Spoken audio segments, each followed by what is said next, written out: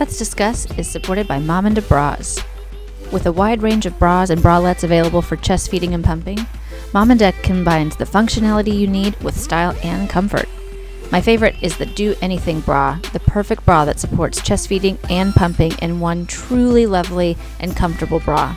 Visit us.momanda.cc/Let's Discuss and use code Let's Discuss for 10% off your entire order of $40 or more. Your mental health is your dopest self, but you don't have to tend to it by yourself. Get a tribe, get inspired, and you'll get ahead. Get someone to talk to, don't keep it bottled in. You're beautifully human, you should remember this. So it's okay for you to feel emotions. At times we all need to clear our heads, and when you do, just holler at Therapy by Meg. Welcome back to another week with Let's Discuss with Meg Duke, where we discuss some things perinatal and all things mental health.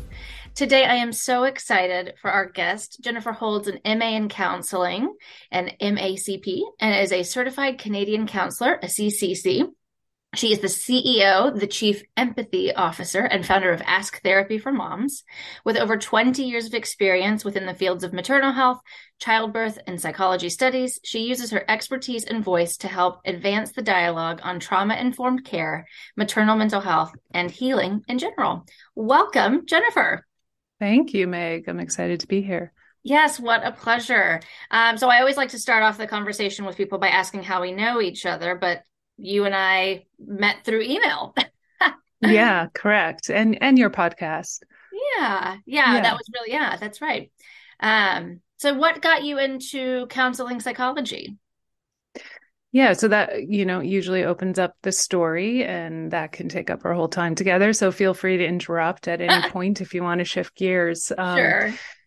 Prior to going into counseling psychology, my background was in performance psychology. So before I entered the world of birth, I was an athlete and kind of working my way towards the Olympics, had an injury, and was studying sports psychology. Back then it was called sports psychology. This is in the 90s. Now we call it performance psychology. And at that time, it was very much like the birth of the movement of, brain and mind, and the fact that our mind can differentiate the difference between this external reality and our internal reality. So a lot of focus on peak performance through preparation and visualization. And I got really inspired by that work. And so just to kind of like fast forward through those years, I got pregnant unexpectedly, 22 at the time. And obviously my world took a shift in trajectory. And I never actually completed my master's. I had done my 2 years and I never finished my thesis. And this weighed on me for all these years. And so after the birth of my first son, which really initiated me into my passion of the whole world of birth, which is like, once you have a child, it's like you're initiated into what's behind that curtain. Mm-hmm. And I honestly didn't know anything about the culture of birth as a 22-year-old, but I did have a strong connection to my body. Mm-hmm. And I also had a strong belief that my body could perform or peak perform. So I really entered that birth space from that lens, which I think is really important to include in any conversation that I'm having, because I already was primed to set myself up, you might say, for success. Mm-hmm. And I kind of went into my first birth experience like it was an athletic event. And like I was preparing for the Olympics. Yes. And I had an incredible experience with that first birth. And so like many moms, whether the birth was euphoric or whether the birth was traumatic, something can be initiated where now you just want to shout from the mountaintops and you want everybody to know what's behind that curtain. Mm-hmm. And, at that time in my life, I really wanted everybody to know how incredible that experience could be. And so that's how I entered the birth culture. Mm-hmm. there's a lot in between that I can share, and maybe we'll dive into that today. Yes, And yeah. so then on the other side of that, after when I was about 35, so about 11 years ago, I had what I would call my real encounter with my dark night of the soul, in which trauma after trauma was surfacing, and resulted in PTSD diagnosis. And that was the initiation into my healing journey. In that healing journey process, I was, again, very determined to look at mental health through the lens of neurobiology. And at that time, there wasn't a lot of public information available. Now it's everywhere. But even just 11 years ago, we didn't have access to the whole somatic side of healing and recovery and mental health, and how trauma is a biological and spiritual, one could say soulful, injury to our system. And so through my healing journey, which I was very passionate about, I studied relentlessly to understand what was happening to my mind, heart, and body and soul, and how do I heal? And so that journey unfolded. And through that process, I started to really awaken to this world of trauma in childbirth, and how so much of my passion for those years in between when I was in the world of birth was about doing everything that I could to mitigate harm or trauma in birth by supporting moms in a certain way. And so this will answer your question. And so through that process of my own kind of investigation, like as if I was my own guinea pig, trying to really uncover everything that happens when we're recovering from trauma, and realizing that so many moms are suffering in the postpartum as a result of unresolved trauma that's hooked into their body system, their heart system, and their mind system. And so I merged those two worlds because of my background in the birth industry, and quite a eclectic background in the birth industry. I had great insight and understanding of that culture. And then I just merged it with the world of trauma recovery. And that's when I was motivated to complete my master's. That never happened all those years ago. And go back to school once I was well enough to be able to actually hold a sentence together in my mind. I went back to school and completed that master's so that I could really bring these worlds together and be a voice, if possible, of sanity in these very challenging times for so many moms. Yeah. Oh, wow. That's amazing. Okay. I have to ask before we move on, what were you training for the Olympics? What sport? So my love was always volleyball, but I was always too short. And so the sport that I actually got somewhere with was fastball. And and so it was just before, it was literally the season before fastball went to the Olympics as a trial run. And the coach who coached that was my coach at the university. And that's a whole other story. I was like, I'm obsessed with the Olympics. So you mentioned the Olympics. I was like, well, we're going to have to take 60 seconds and just get that information. Yeah, I was too back in the day. Yeah, absolutely. I believe that's so wonderful. Yeah. And I love how you describe that, because I think giving birth is akin to an Olympic event, certainly a physical exploration of what your body is capable of doing, and perhaps even things that you didn't think your body was capable of doing.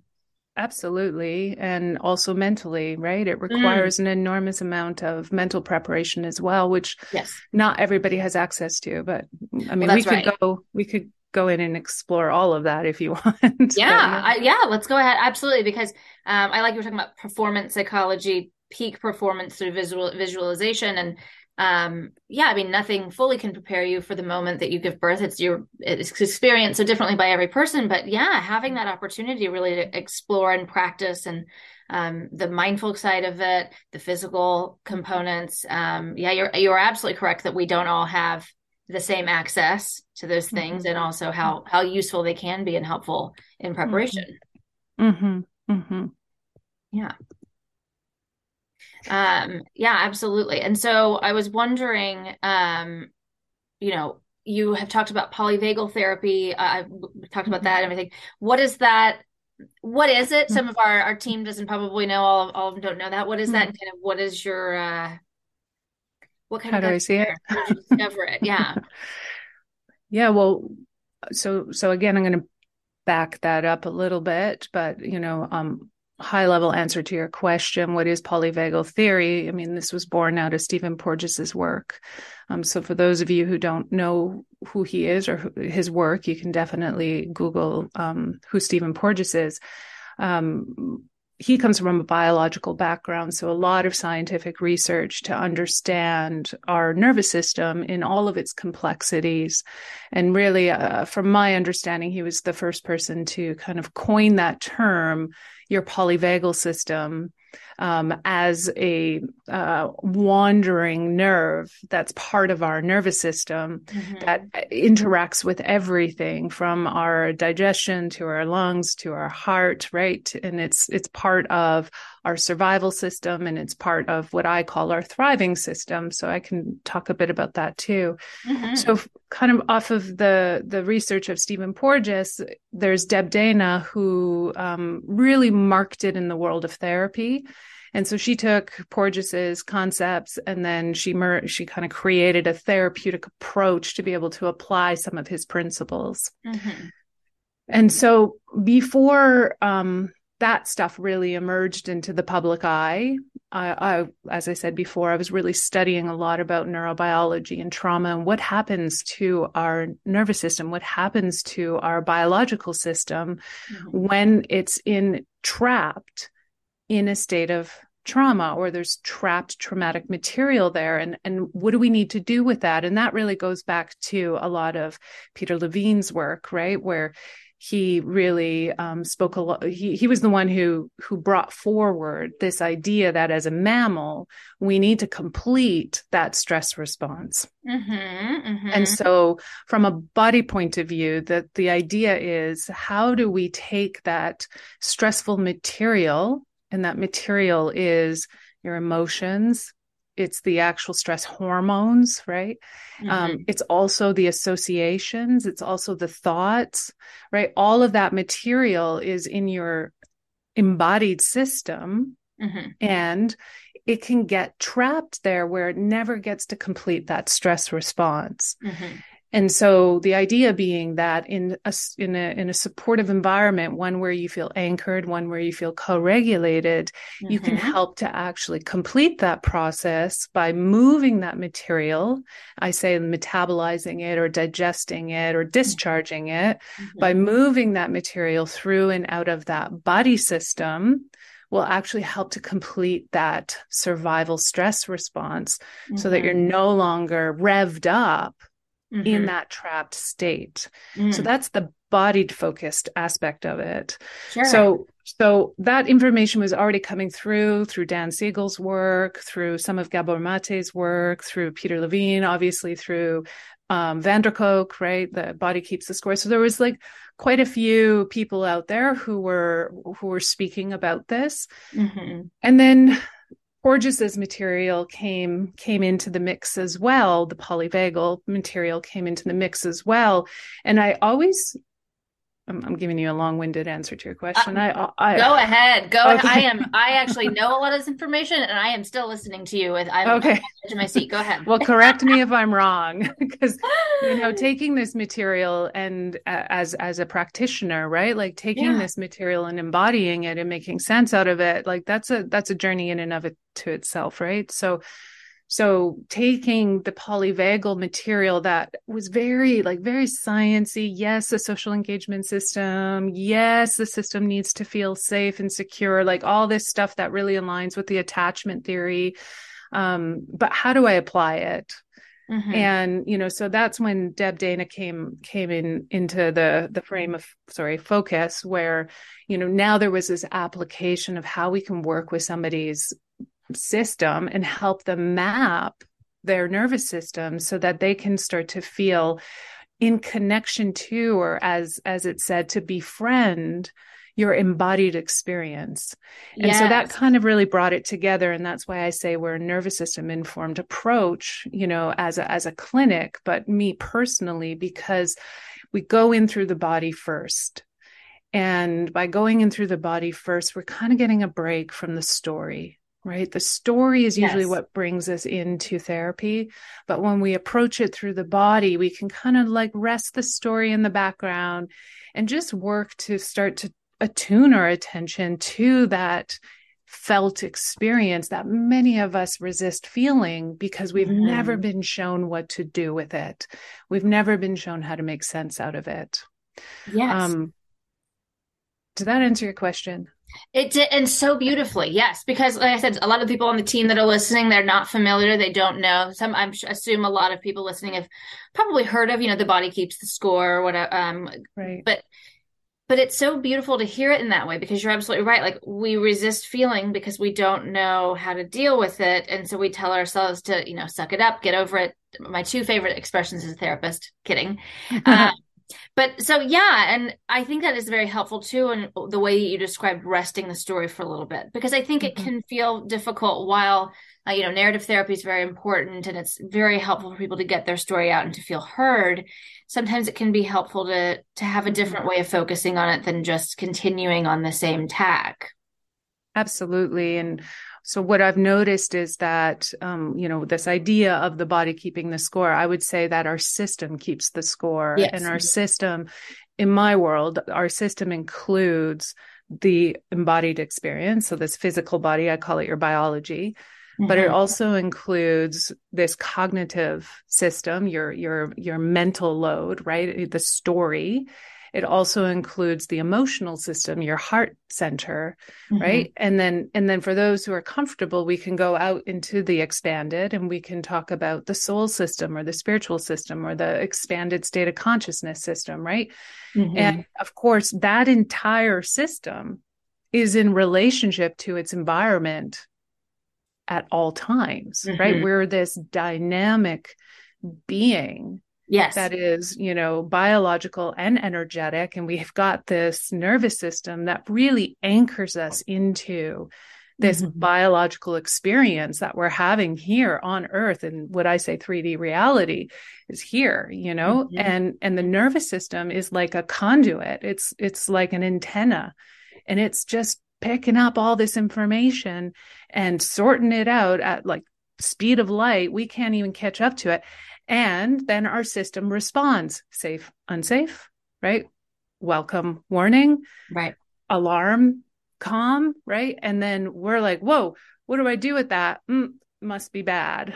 And then we separate ourselves from it. So let me just bring in context of, a lived experience as a mom, for example. What really got me passionate about all of this was recognizing how much our nervous system is not supported within the birth culture. Yes. So a lot of what we're experiencing in labor and delivery, for example, and even prenatally, right, can set the tone, is that there are a lot of, let's say, procedures, protocols, interventions that unfold that very much are not in support of what the nervous system needs for a sense of security and safety. And so a mom's nervous system can be in an activated survival stress state and have an experience that they have, whether they deem that as being traumatic or not traumatic, their body has already encoded it as so. Right. Because they never received the necessary anchoring support or relief that one might have needed to be able to shift states in the middle of it. Yes. So I'm not going to go deep into that, but that's an overview of like what I'm very passionate about. And if I were to ever go on to do a PhD. It would be to actually bring awareness to how are we going to support not just the physical safety of a mom, but the neurobiological safety for that mom, so that in the postpartum, they're not picking up all of those pieces and struggling with unresolved trauma and left alone to do it. Well, and of course, here in the States, I mean, we have one follow-up for the mother, the birthing person, 6 weeks after the baby comes, and then we're sent off on our way. And of course, again, we talked about access earlier. Some of us have more access to other opportunities to take care of certain things, and some of us don't. And it's interesting. I hear a lot of people talking about kind of like anger or just big emotions in general. Being a parent, of course, obviously sleep deprivation and many other things contribute to that. But yeah, we talk about in some of the things that were traumatic in the birthing process or in the pregnancy. And I think I talk about trauma Olympics outside of people who are training for the Olympics, but now I feel like I'm being cliche because we were talking about the trauma Olympics of like, well, mine wasn't as bad as my friends over here. So that's not true. I can't say that was traumatic or even if it's not in a comparison, it's just generally of like, well, I don't know, that wasn't traumatic. And we recognize when we kind of come back through and look at things that, hey, I haven't processed that. And it's coming out because my body, my neurobiological system is still hanging on to it. It's coming out in maladaptive ways. Correct. That we label. Right. That we put in a box based on an assessment. Right. And then we give it a name. And then that name is either postpartum depression or postpartum anxiety or postpartum psychosis. And then we're siloed. Right. So in that, we're no longer connected to the larger story. Now we're in the story of postpartum depression or the story of postpartum anxiety without larger context. And, almost every mom I've ever talked to, especially prenatally, they come in with, I just want to do everything I need to do to make sure I don't get that thing. Right. So there's a lot of fear about, well, what if I'm, haunted by that monster around the corner, that we call a postpartum mood disorder. So the awareness of postpartum in general, I think it is good that we have been bringing a lot of awareness to the forefront to say, hey, this matters. We need to start paying attention to the mom's experience in the postpartum and how you make sure they're not in isolation and how can we support more and what is this time, like I think it's healthy that that's coming to the forefront, but it's also ringing a lot of alarm bells preemptively, where it's like that thing that happens, it's going to consume me. Yes. And so I do have a lot of conversations about that. And by providing context, which in polyvagal theory is foundational to the health and wellness of your nervous system, is what they call the 3 C's, which is context, choice, and connection. And so with context, meaning information helps to actually turn down the volume on confusion. And then the person can start to feel like they understand maybe what's happening and therefore make informed choice. And so, so we're just supporting the nervous system ahead of time to say, let's look at the bigger picture here. And let's also look at the fact that this is not a sentence. There's things that we can do to support you. That is such an interesting thing. I'm having some conversations with clients pop into my head as you're explaining some of these things about the fear that we have, any health anxiety that you might have had anyway, compounded by the idea of carrying a fetus in your uterus and then giving birth and all of that, and trying to control what we can control, which is exactly hilarious, right? What can we control? Not much, especially parenting, but also, where is the balance between seeking control and feeling set up for success? And that's something that I think it's individual. Of course, it's unique to each person, and also making sure that we're recognizing that we're not seeking perfection in some way, seeking to control. Yeah, for sure. I like that idea too. You're talking about like decreasing the confusion and being able to make informed choice. Yeah. Yeah. And when we are seeking control, that indicates like, oh, my protector's on board, right? My nervous system is revved up. Something about whatever I'm neuroseving, right? Like I'm taking in information that there is potential threat. Mm-hmm.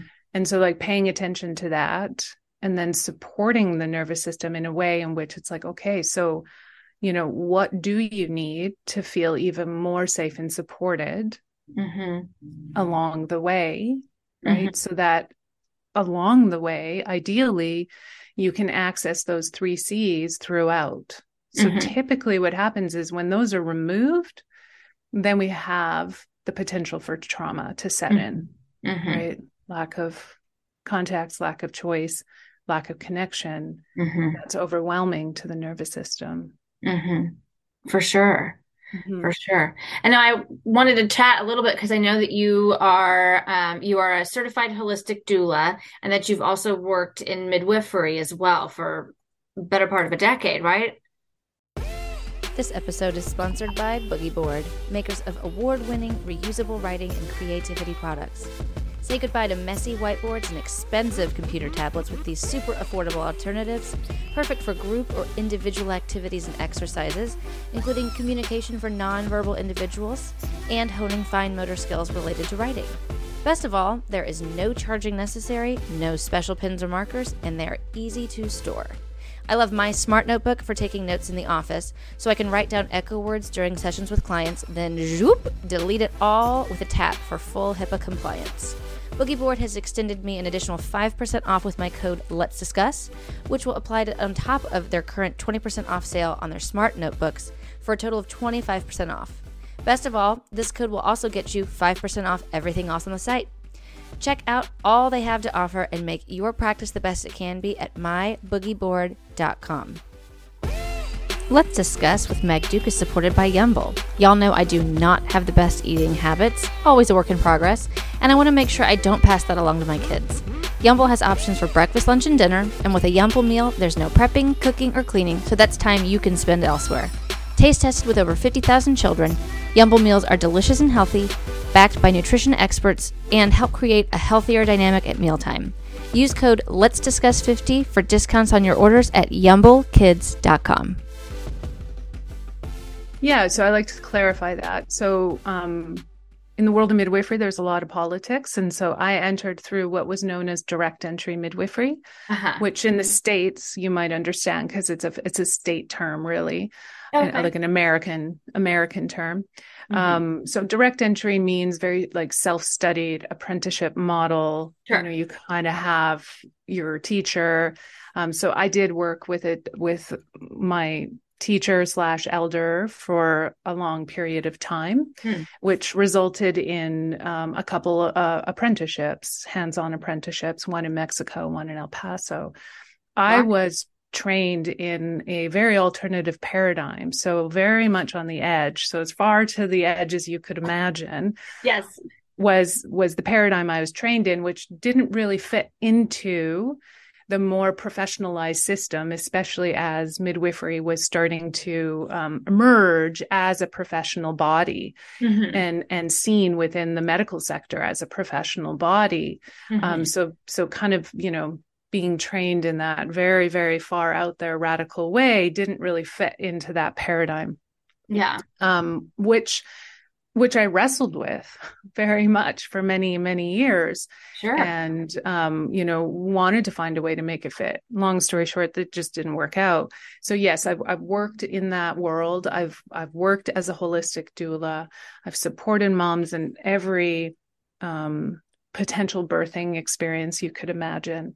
And I've worked with moms on the free birth side of things, and I've worked with moms on the elective cesarean side of things, and everything in between. Yeah. So it's a vast kind of, I can see in different worlds, you could say, and understand sort of what's going on within the different paradigms of birth and birth care. Absolutely. Somewhat tangentially, just in terms of like, wouldn't it be nice if I could? I've always kind of been interested in the idea of like, I wish that I could follow somebody around and do a lot of the different tasks so that I could be even more informed. I've had my own two children, but that's a very specific example of I'd love to be more, have those opportunities to see more of the things that go on, and midwifery and doula and nurses that work in obstetrics and all of the different things that are involved, because I think it obviously just continues to help inform practice and be able to continue to understand more of those things. Yeah, I mean, this is something that I'm really passionate about, and kind of what we're moving towards within our clinic is to work with other perinatal therapists who want to be childbirth informed as well. And because there is something I know from my clients, they've told me that knowing that I have such a deep kind of history and understanding of the culture of birth is very supportive to like a felt sense of security in the relationship. And in so much that when you come at it, let's just say, can I riff on this for a minute? Please. Okay. I am on the edge of my seat metaphorically. I want to hear all of it. Well, to be childbirth informed would mean to understand the politics of birth, to understand the politics of midwifery, to understand that there are different paradigms, and not every mom fits in that one paradigm. So we've got, a more, let's say the dominant paradigm is more of the hospital birth, medical supported birthing experience, right? And then we have a professional midwifery, home birth kind of culture. And then we also have the free birth, traditional birth attendant culture. We have a lot of different paradigms. And I think it's really important to understand how each of those kind of emerged, to understand the history and the culture of way back when, the culture of birth, which some argue midwifery was the oldest profession before prostitution, right? And so there's that argument, prostitution being the oldest profession. I'm sure I'm not saying this derogatory at all. But, so this is like, this going way back in terms of like, here we are as a species, as a mammal that brings forth life onto this planet. We create, we hold, we birth, right? Like this is the birth of humanity. Right. And so understanding what can happen within those paradigms and how that might impact a mom's experience of birth is really important. Yes. So if we only have a siloed experience based on our own personal birthing experiences, let's say as a therapist, then we're seeing through that lens. That's a bias, right? As much as we want to pretend like we're not, we are. And my bias would be seeing through this very radical lens, right? So I had to work very hard to kind of basically unravel all of those different biases that I had to be able to really walk alongside somebody's experience in the postpartum, regardless of what paradigm they landed in, right?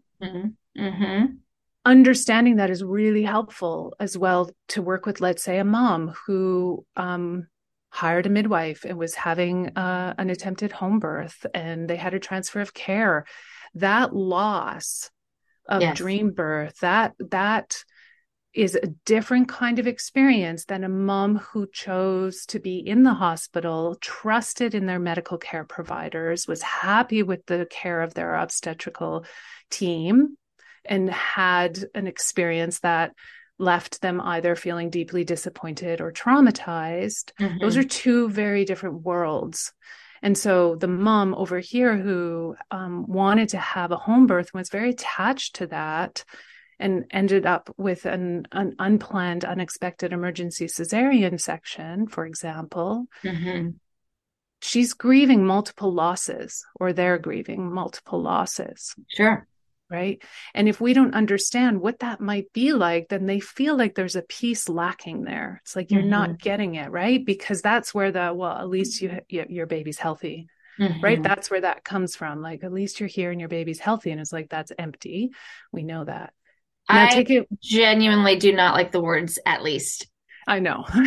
Deeply. Yeah, there you go. 100%. And I would never say that, but of course moms hear this all the time. They sure do. So then let's just wrap this up. You take it one step further and you're working with a mom who was in the free birth culture, and they were choosing to birth unassisted with no medical professional there, or they chose to have a circle of birth support that came from that culture. Sure. And then they are in the hospital having a cesarean section. Now, this is a huge leap, right? We're going through paradigms. So we're actually breaking down belief systems, and that's very challenging to one's beingness. Right. Yes. So if we don't understand those cultures, or if we have a judgment about, whoa, over here, free birther, that hospital safest, if we have any of those as a practitioner who's supporting the perinatal population, then we're actually doing a disservice. Truly. Yes. Well, I mean, I end every episode with be curious, not judgmental. And that also deeply guides my practice of, unless I'm a mandated reporter in several states where I'm licensed, but otherwise, unless there's an actual concern for somebody's health and safety, tell me more, let me know about it. And I think you're right. People have such strong preconceived notions about how a birth should go and what is needed and required that you're right. If you're speaking with people who have very strong opinions that are differing from your plan, and that's not the message that you're hoping for. And then certainly again, to go from wanting to have a fully unassisted birth to a surgical procedure that's the spectrum right there. Absolutely. And then you're isolated in that. You don't feel seen, you don't feel soothed, you don't feel safe, you don't feel supported, right? Which we all know is necessary for secure attachment and for our own healing journey. So, yeah. Absolutely. So I wanted to talk about, because you wrote Healing After Birth and Midwifery for the Soul. Amazing. I always like to ask people, one day I'd like to write some books. So I'm always curious, what was the writing process like for you? Yeah, sure. So remember I said I kind of hit my healing crisis about 11 years ago. And I joke with some of my friends that I literally shit out creativity. So during my healing journey, I never considered myself to be creative. I never finished my first master's because I had severe writer's block. I couldn't write. Yes. I couldn't write. And then all of a sudden, through my own journey, I was moved. I could not do anything but write. And also I created jewelry in that time. It was just like my whole system was, being taken over by this creative spirit, wow. And it was beautiful. But we know when we are healing, we release so much that we create room for our creative being, which we all have, which, is at the core of who we are, is creative. Right. And so it was shocking for me to realize that that's true. I never imagined it to be true. And so that's how that process happened. It actually was very fluid. It was very creative. It was very inspired. I didn't create timelines. I didn't sit down every day at a certain time to create a chapter. I didn't even outline it. Wow. Everything I've written was just right. Yes. And that's what happened.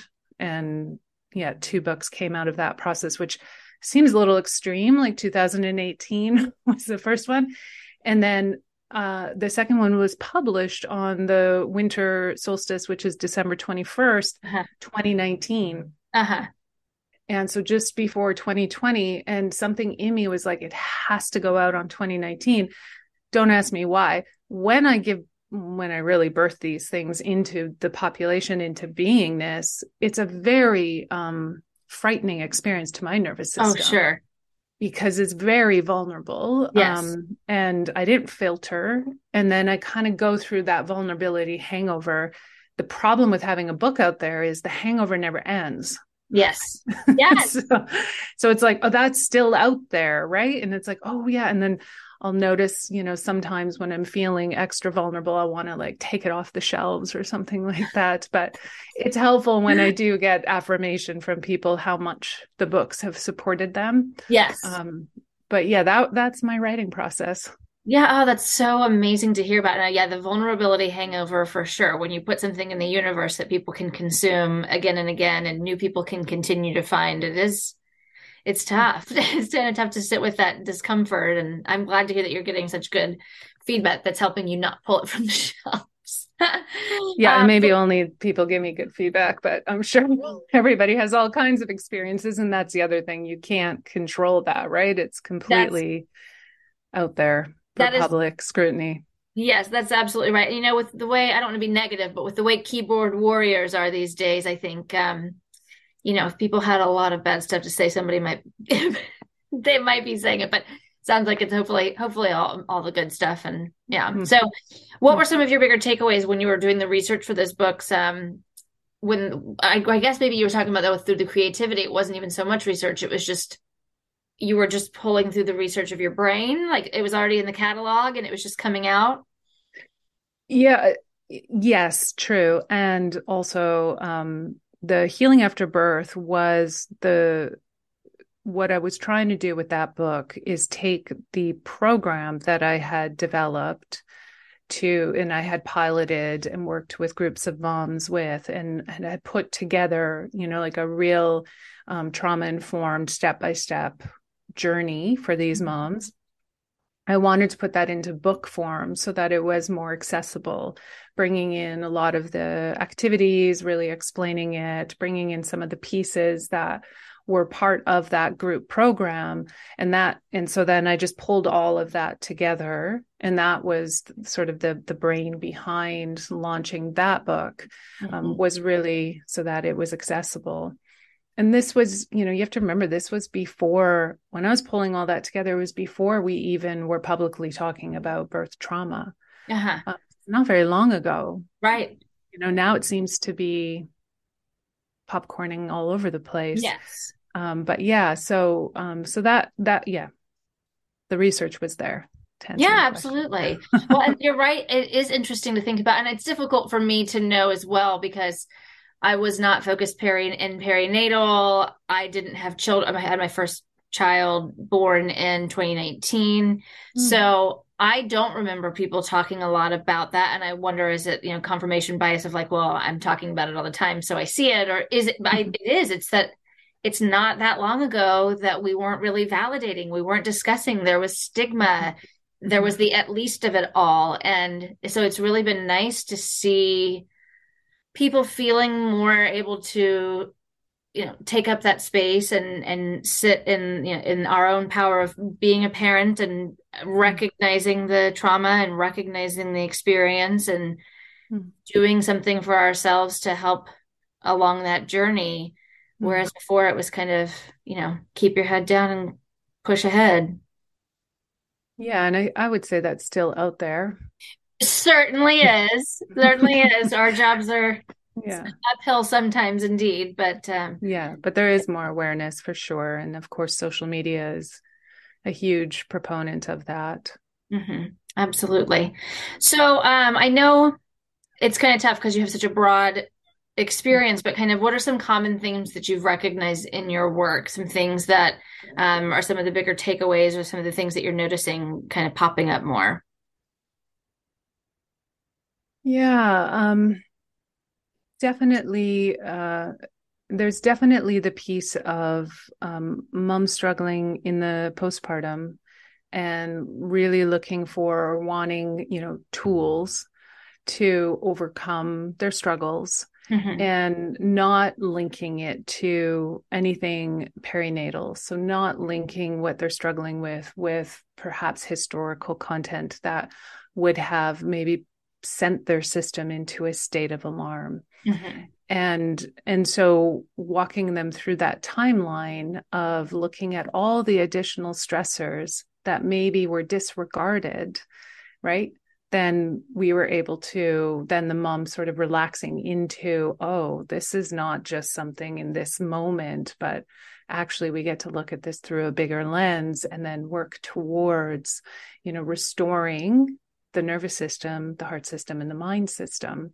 So there's that piece, the lack of kind of linking the struggle with the larger story. Yes. Does that make sense? Yes. Okay. And then there is this other theme that always shows up, which is the internalization of I failed, my body failed, I Yes. did something wrong. It's my fault. I'm bad. Mm-hmm. Or I'm a bad mom.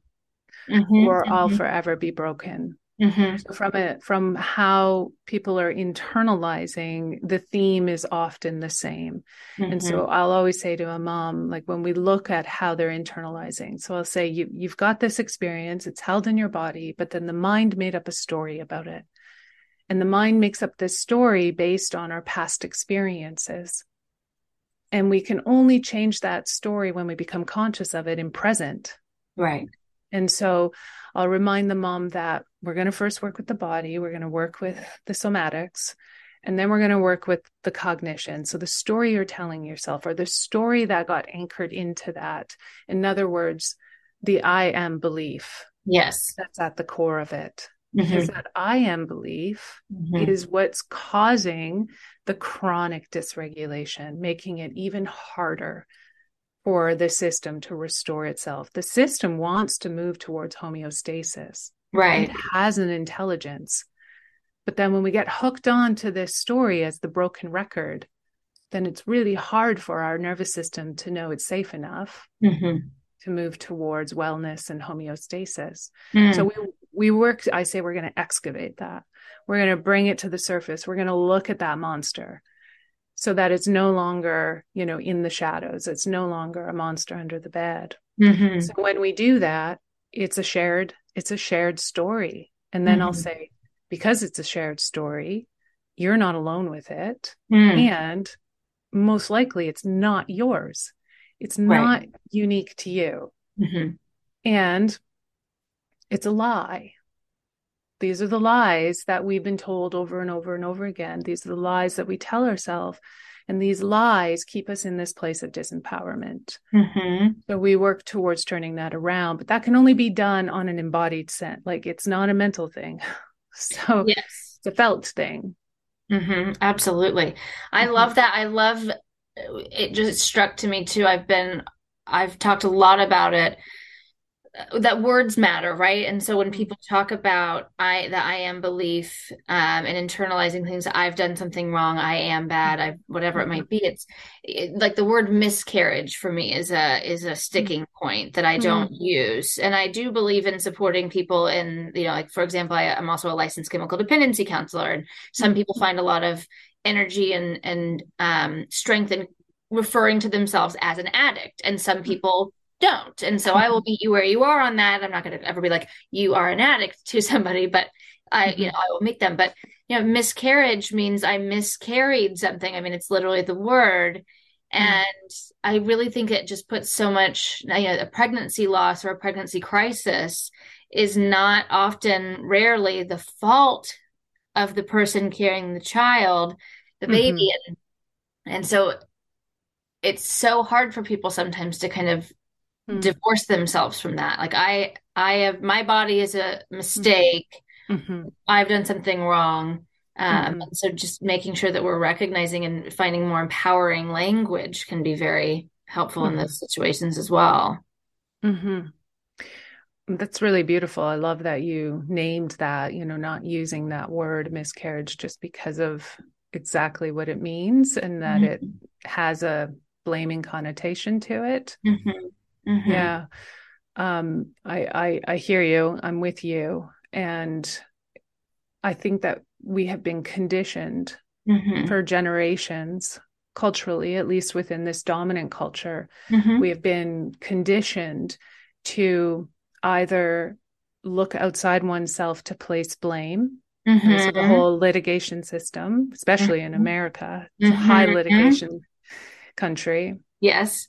Right. So I'm going to fuel all of this unresolved stuff externally by locating, someone to place the blame on, right. Then I internalize needing to find something and someone to blame. Right. So we live in a blame culture. And I did write about that actually in my book. I have a whole chapter on shame and blame.